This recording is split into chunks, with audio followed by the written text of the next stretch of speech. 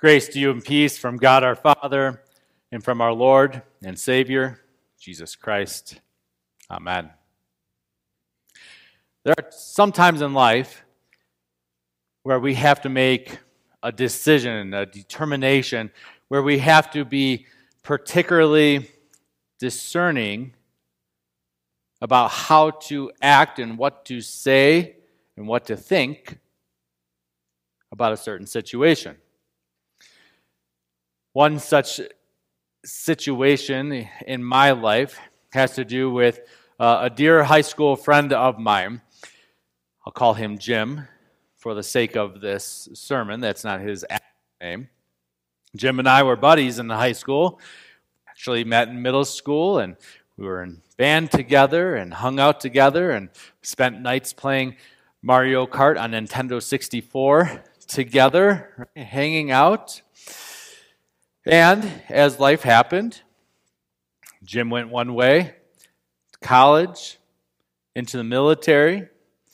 Was an officer in the military. I went another way to college and seminary and out here to Colorado to serve as pastor. And life has taken us somewhat different directions. Now, throughout that time, there have been times that we have, Jim and I, gotten together. I got to perform the marriage ceremony for him and his wife. It was exciting. It was beautiful. It was a great day to be part of. Got to see each other at class reunions. A few years ago, we celebrated our 20th high school reunion. But what became very clear at that moment, when we were back in Ohio for our reunion, is just how far life has taken us in different directions. Here's what I mean. My friend Jim and his wife, they got divorced. And as I talked with him and spent time with him and learned and heard from him, recognized he's different than when we were in high school. He, you might be able to say, is your typical sailor, going from port to port and from woman to woman, unfaithful to his wife, and no remorse. And what I come to learn through that time is that his wife had become a believer. His now ex-wife, someone who has learned about the grace of God, has come to have faith in Jesus, who is devoting her life and the life of her daughters to following him. And yet he remained unfaithful and unwilling to reconcile. And I recognized in that moment I needed to have some discernment. First of all, I had to have discernment with my friend.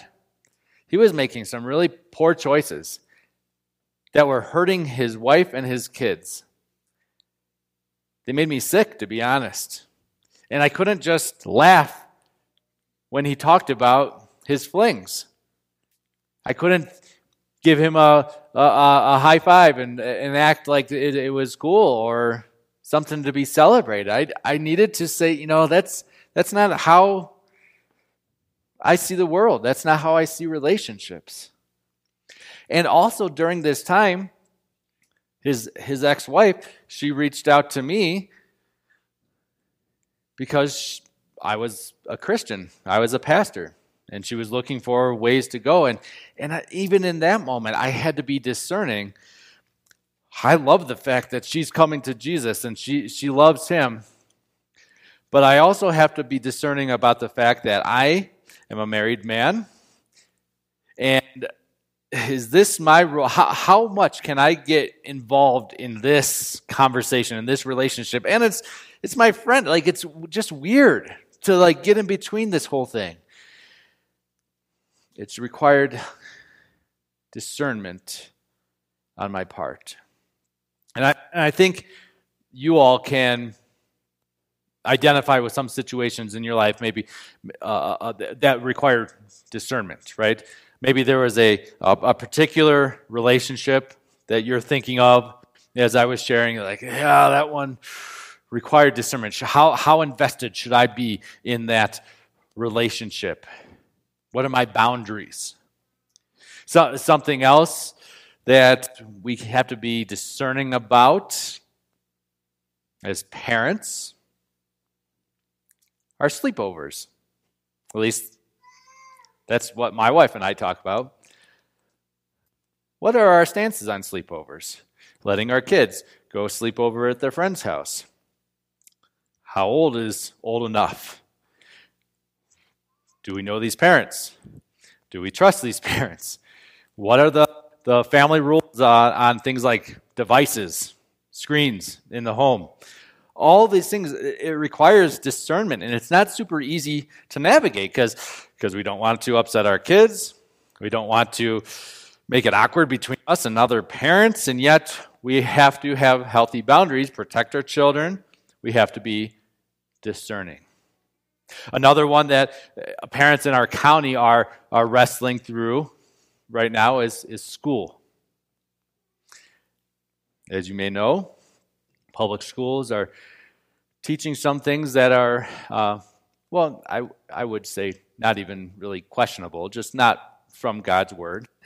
And we have to discern as parents, what does this mean for us as we care for our children, as we want them to be taught about and follow the word of God? There's not a whole lot of options up here in Summit County.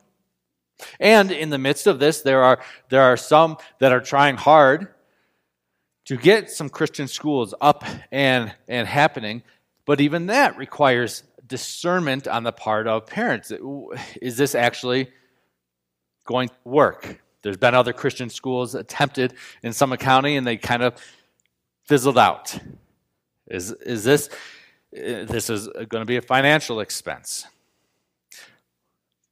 They put the name Christian on it, but what does that mean? What's their doctrine? What do they teach and confess?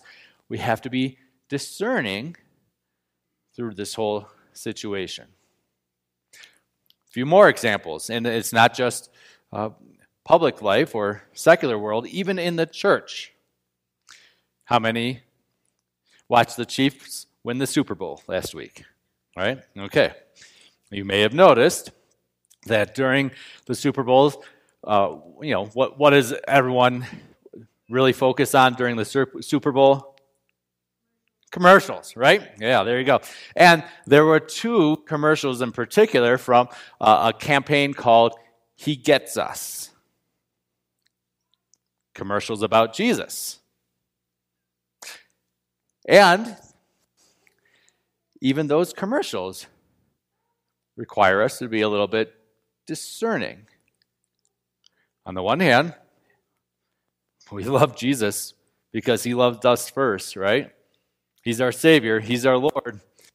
But those commercials came under a little bit of criticism. Two ends of the spectrum that I heard. One is, don't preach at me, or quickly with that one was, look how much money they spent on these commercials. Couldn't that have been used to be given to the poor? Which, total aside here, but kind of sounds to me like the woman pouring oil on Jesus' feet and the disciples saying that same thing. So we need to be discerning, right? We'll wrestle with this. It's not easy. The other is these commercials from the He Gets Us campaign, and I think they're really well done, production value-wise, and I even like their messages, but they are very intentional. They show Jesus as an example. They're more focused on Jesus in his humanity than getting to the proclamation of the gospel that Jesus is Christ crucified for the forgiveness of sins, that he's the Son of God. What do we do with that? We need to be discerning. Another example from church. This week, Has anyone else heard about what's happening at Asbury University in Kentucky? Yeah, we see a few hands there. Asbury University is a Christian university affiliated with the Methodist Church in Kentucky. And this past week, about a week and a half ago, they had a chapel service. And that chapel service just never stopped. It kept going like a week and a half in, and they're still going. There's people there. They're hearing the word of God, they're praying, they're confessing their sins. There are people saying this is a full-blown revival at Asbury University. But then the critics can also come in quickly and say, and I'll just say, Lutherans are really good at this. We're good at criticizing other denominations. We're good at criticizing our own denomination. We're really quick to say, is that really a revival? Or is that just emotionalism? Are they just getting caught up in the whole thing? Is that really, what's happening with those people? Are they just drunk? Where does that sound familiar? Anyways, so we need to be discerning. We don't want to be critical. We don't want to be gullible. We want to be discerning. Last example. I talked to a friend this past week. Friends, fellow church workers, good friends of mine, live in Texas. And they shared with me this past week that for the first time in their marriage, they've been married for about 12 years now, for the first time in their marriage, they are church shopping, or what they refer to as church looking. You can just tell, like, they don't even like the idea that we have to be looking for a church, but some things happened at their previous congregation that made them have to discern the next step. Where are you calling us, God? Maybe you are someone, hopefully no one here. Everyone here is really happy at Christ Lutheran Church and doesn't want to shop anywhere. But if someone's watching online, you want to be discerning as you are church shopping. Right? On the one hand, we don't want to be naive in life. We don't want to be gullible. But at the same time, we don't want to be hypercritical and have a critical spirit. We want to be discerning. Today, we're spending time going through the book of Matthew, and during what is referred to in the church here as the season of Epiphany, we're looking at the epiphanies that Matthew records in his gospel. Now, a little bit of background here. Epiphany, it kind of means like an appearing or revealing, right? That light bulb moment where, in particular, when we're talking about God and Scripture, we're talking about those moments where God shows up and manifests himself, his glory, in ways that are supernatural, miraculous. And that his epiphany, his manifestation, it requires a response from those who observed it. What's going on? What do we say? And so, in this season of Epiphany, it's the time of year from Christmas to Lent, we've seen things like storms stilled, Jesus walking on water, people healed that were formerly lame. We've seen miracles happen. And as we see all these epiphanies, we see different responses. People saying, what kind of man is this? That even the wind and waves obey him. People saying, truly, this is the Son of God. People saying things like, Jesus is Messiah, is the Christ. Today, last Sunday in Epiphany, we're looking at another one of those appearings, revealings of our Lord Jesus. But today's text has a little different flavor than what we've seen previously. Today's text takes us right to the foot of the cross, right to Calvary. And it's at this moment Good Friday. Jesus has been arrested the night before, drugged before the high priest. Now, Friday morning, the Jewish leaders, religious leaders, take Jesus before Pontius Pilate, the governor. And Pilate, because he's the governor, who does he have working for him? He has soldiers that are helping him. And these soldiers are taking Jesus and beating him by Pilate's orders. They're mocking him, putting a crown of thorns on Jesus' head, putting a purple robe on him and mocking him, saying, "Hail, King of the Jews." Jesus is silent this whole time. They then give him a reed to hold, like his scepter, like he's a king, and then they take that very reed and use it to beat him over the head. Then, as they go from the governor's palace to Mount Calvary, they drag him along when he can't carry his cross. They recruit Simon of Cyrene, a gentleman, to carry his cross for our Lord Jesus. They make their way up Calvary. The soldiers pound the nails into Jesus' hands as he's crucified on the cross. He's hanging there. They're keeping watch over him.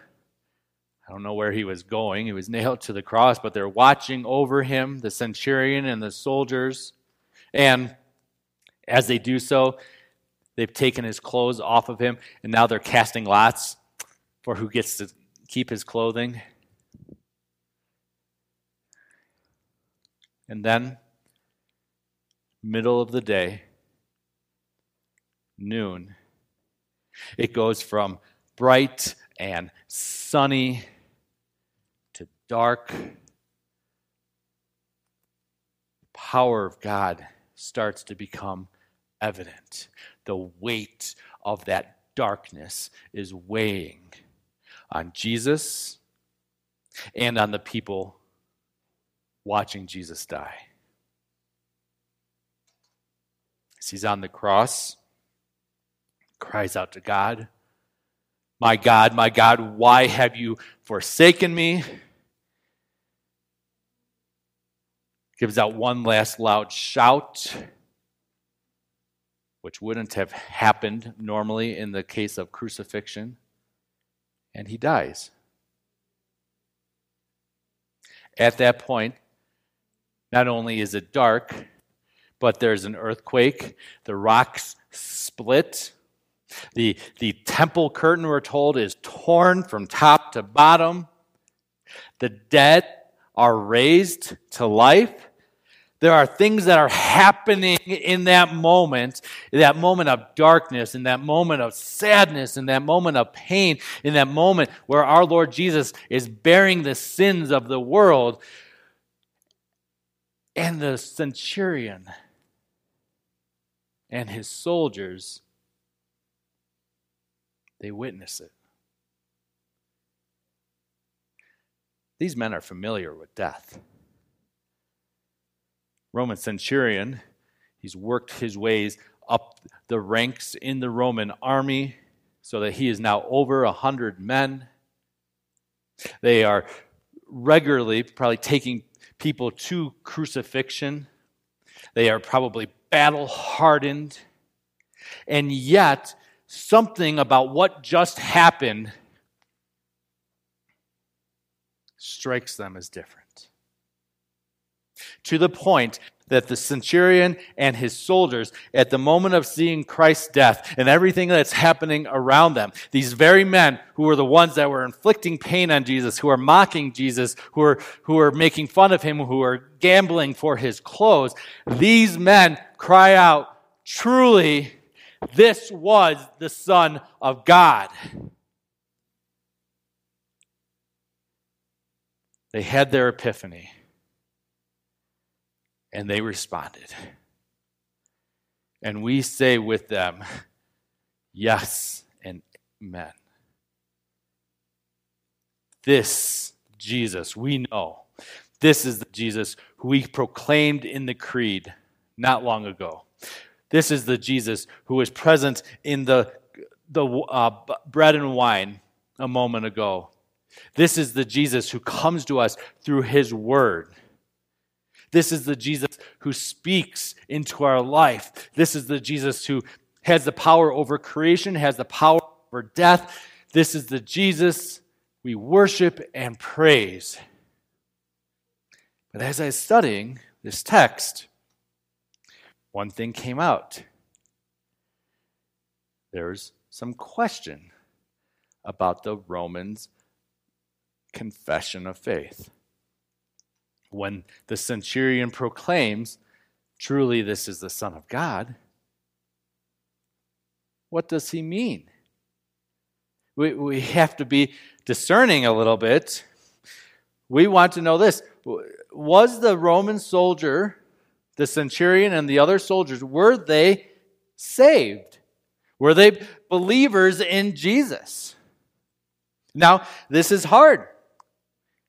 Because we don't have, after this verse, we don't have anything about the centurion or the soldiers specifically in Scripture.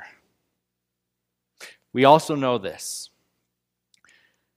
that Roman culture was what's referred to as being polytheistic, meaning they worshipped many gods. They even considered Caesar, their emperor, a son of God. And so, is that all that they mean? That Jesus was like Caesar? Or do they mean something more? Do they mean what we fully understand as Christians, that he is the Son of the triune God, Father in heaven, the Father Almighty, Father, Son, and Holy Spirit? What do we do with this? How do we discern this? I think we need to recognize, like, when we're looking at people, when we're looking at life, when we're looking at these sorts of situations, we don't want to be naive and gullible. We don't want to be legalistic and critical. We want to be discerning. So what do we do as Christians? How do we discern this? Well, I would say this. We discern by discipling. Here's what I mean. When Jesus called his followers, back in Matthew 4, Matthew chapter 9, we talked about discipleship in Matthew chapter 16. He said, "Come follow me." So disciples are people who follow Jesus. Sometimes that's a church word. Sometimes we can get a little intimidated by church words. All it means, disciple means learner, follower. Another church word that we use is catechumen, where we talk about catechesis. That's just classes, learning, discipleship, right? So Jesus calls his followers to be disciples, to be learners. And what does he do 3 days later? And then 40 days later, before his ascension, he keeps discipling his followers. He spends 40 days teaching them from the Old Testament about how he was the Christ, as if 3 years wasn't enough, apparently, I guess. And then he says this in Matthew 28. Right before his ascension, he says, "All authority in heaven and on earth have been given to me.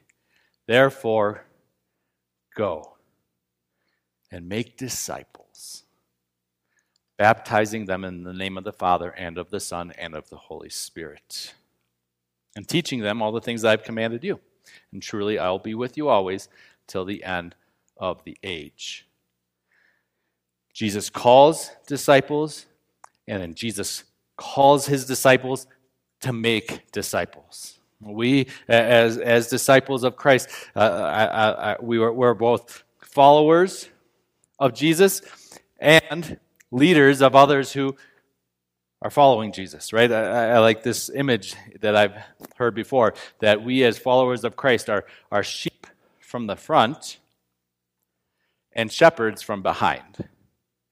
Right? So we look like sheep as we're following Jesus, and we look like shepherds as we're discipling others. This could take place in lots of ways. This could be our children. This could be someone we met at work, someone who is in church that we're friends with. Discipleship takes these forms. So what's the answer to being faithful and discerning, not being critical, but not being gullible? It's discipling. Here's what I think, and this is completely Larry. This is not Scripture, so take it for what it's worth. Here's what I think happened with the centurion and the soldiers. After the resurrection, the Apostle John, who was at the foot of the cross also, heard the confession from the centurion, from these soldiers, went to them and said, "You know that guy that you proclaimed was the Son of God? Let me tell you something. He is the Son of God. Now he's conquered death. Can I tell you more about Jesus?" That's my guess, based on what Jesus has given God, or John, and instructed him with. And so, it's worth taking some time, as we're looking to be discerning disciples, to think through, what does that look like? A few things I want to list out about discernment. 4 things in particular. First, discernment is informed by God's Word.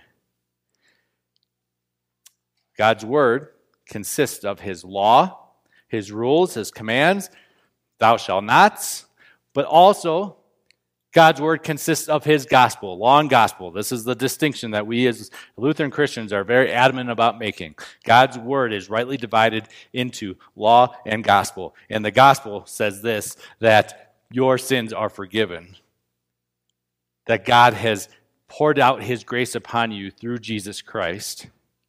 And so we always have to, as we're trying to discern a situation in our life, we have to be informed by God's Word. God's Word is not going to speak directly to every single situation in your life,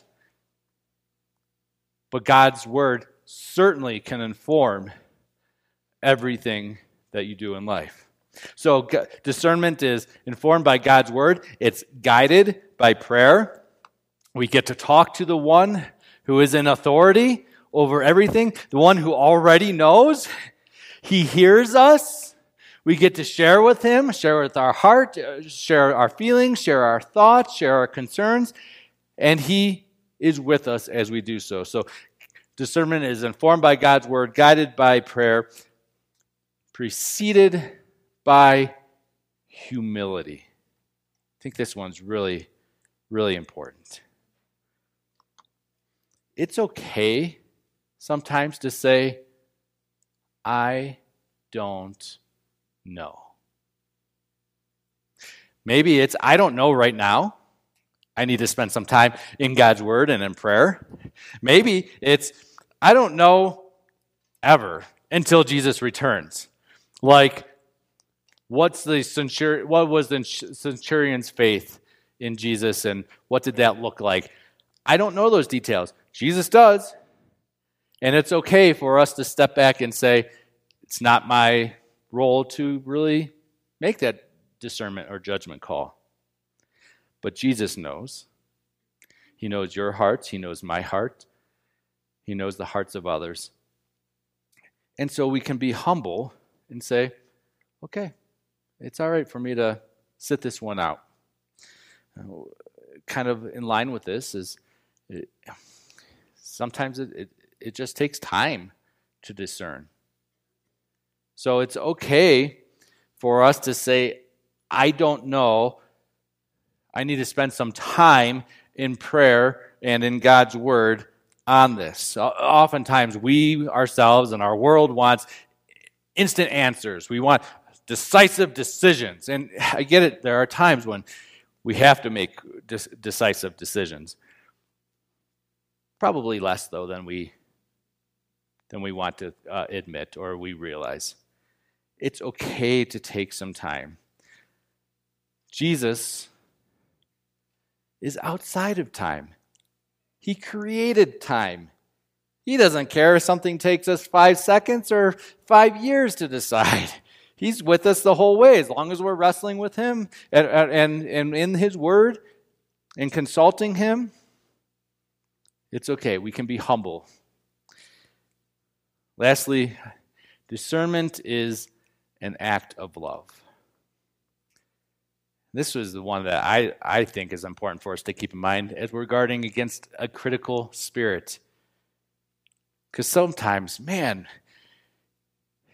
you hear about a revival at a Christian college, and I just question, are people's posts on social media flowing out of love? Maybe not. Some of them, yeah, but some of them are just super critical. And we can talk about it being an act of love for others. How is this helping other people in their faith life, in their discernment as disciples, and in our love for God? Are we giving God the glory in the midst of this? Or are we just trying to look super smart? Jesus empowers us to be discerning disciples and to make disciples. And so when we're in these situations where we're trying to navigate through school and relationships and even church shopping, what does the Lord do? He calls us to be discerning disciples. And as we encounter our friends who are wrestling with things as well, what do we get to do in that moment? Disciple them. We take our friends to God's word. We pray for them. We talk with them and help them think, what's the most humble and loving thing that can be done in this moment? We move forward into this world and think of it this way. If Christians aren't, on the one hand, just gullible, going to believe everything,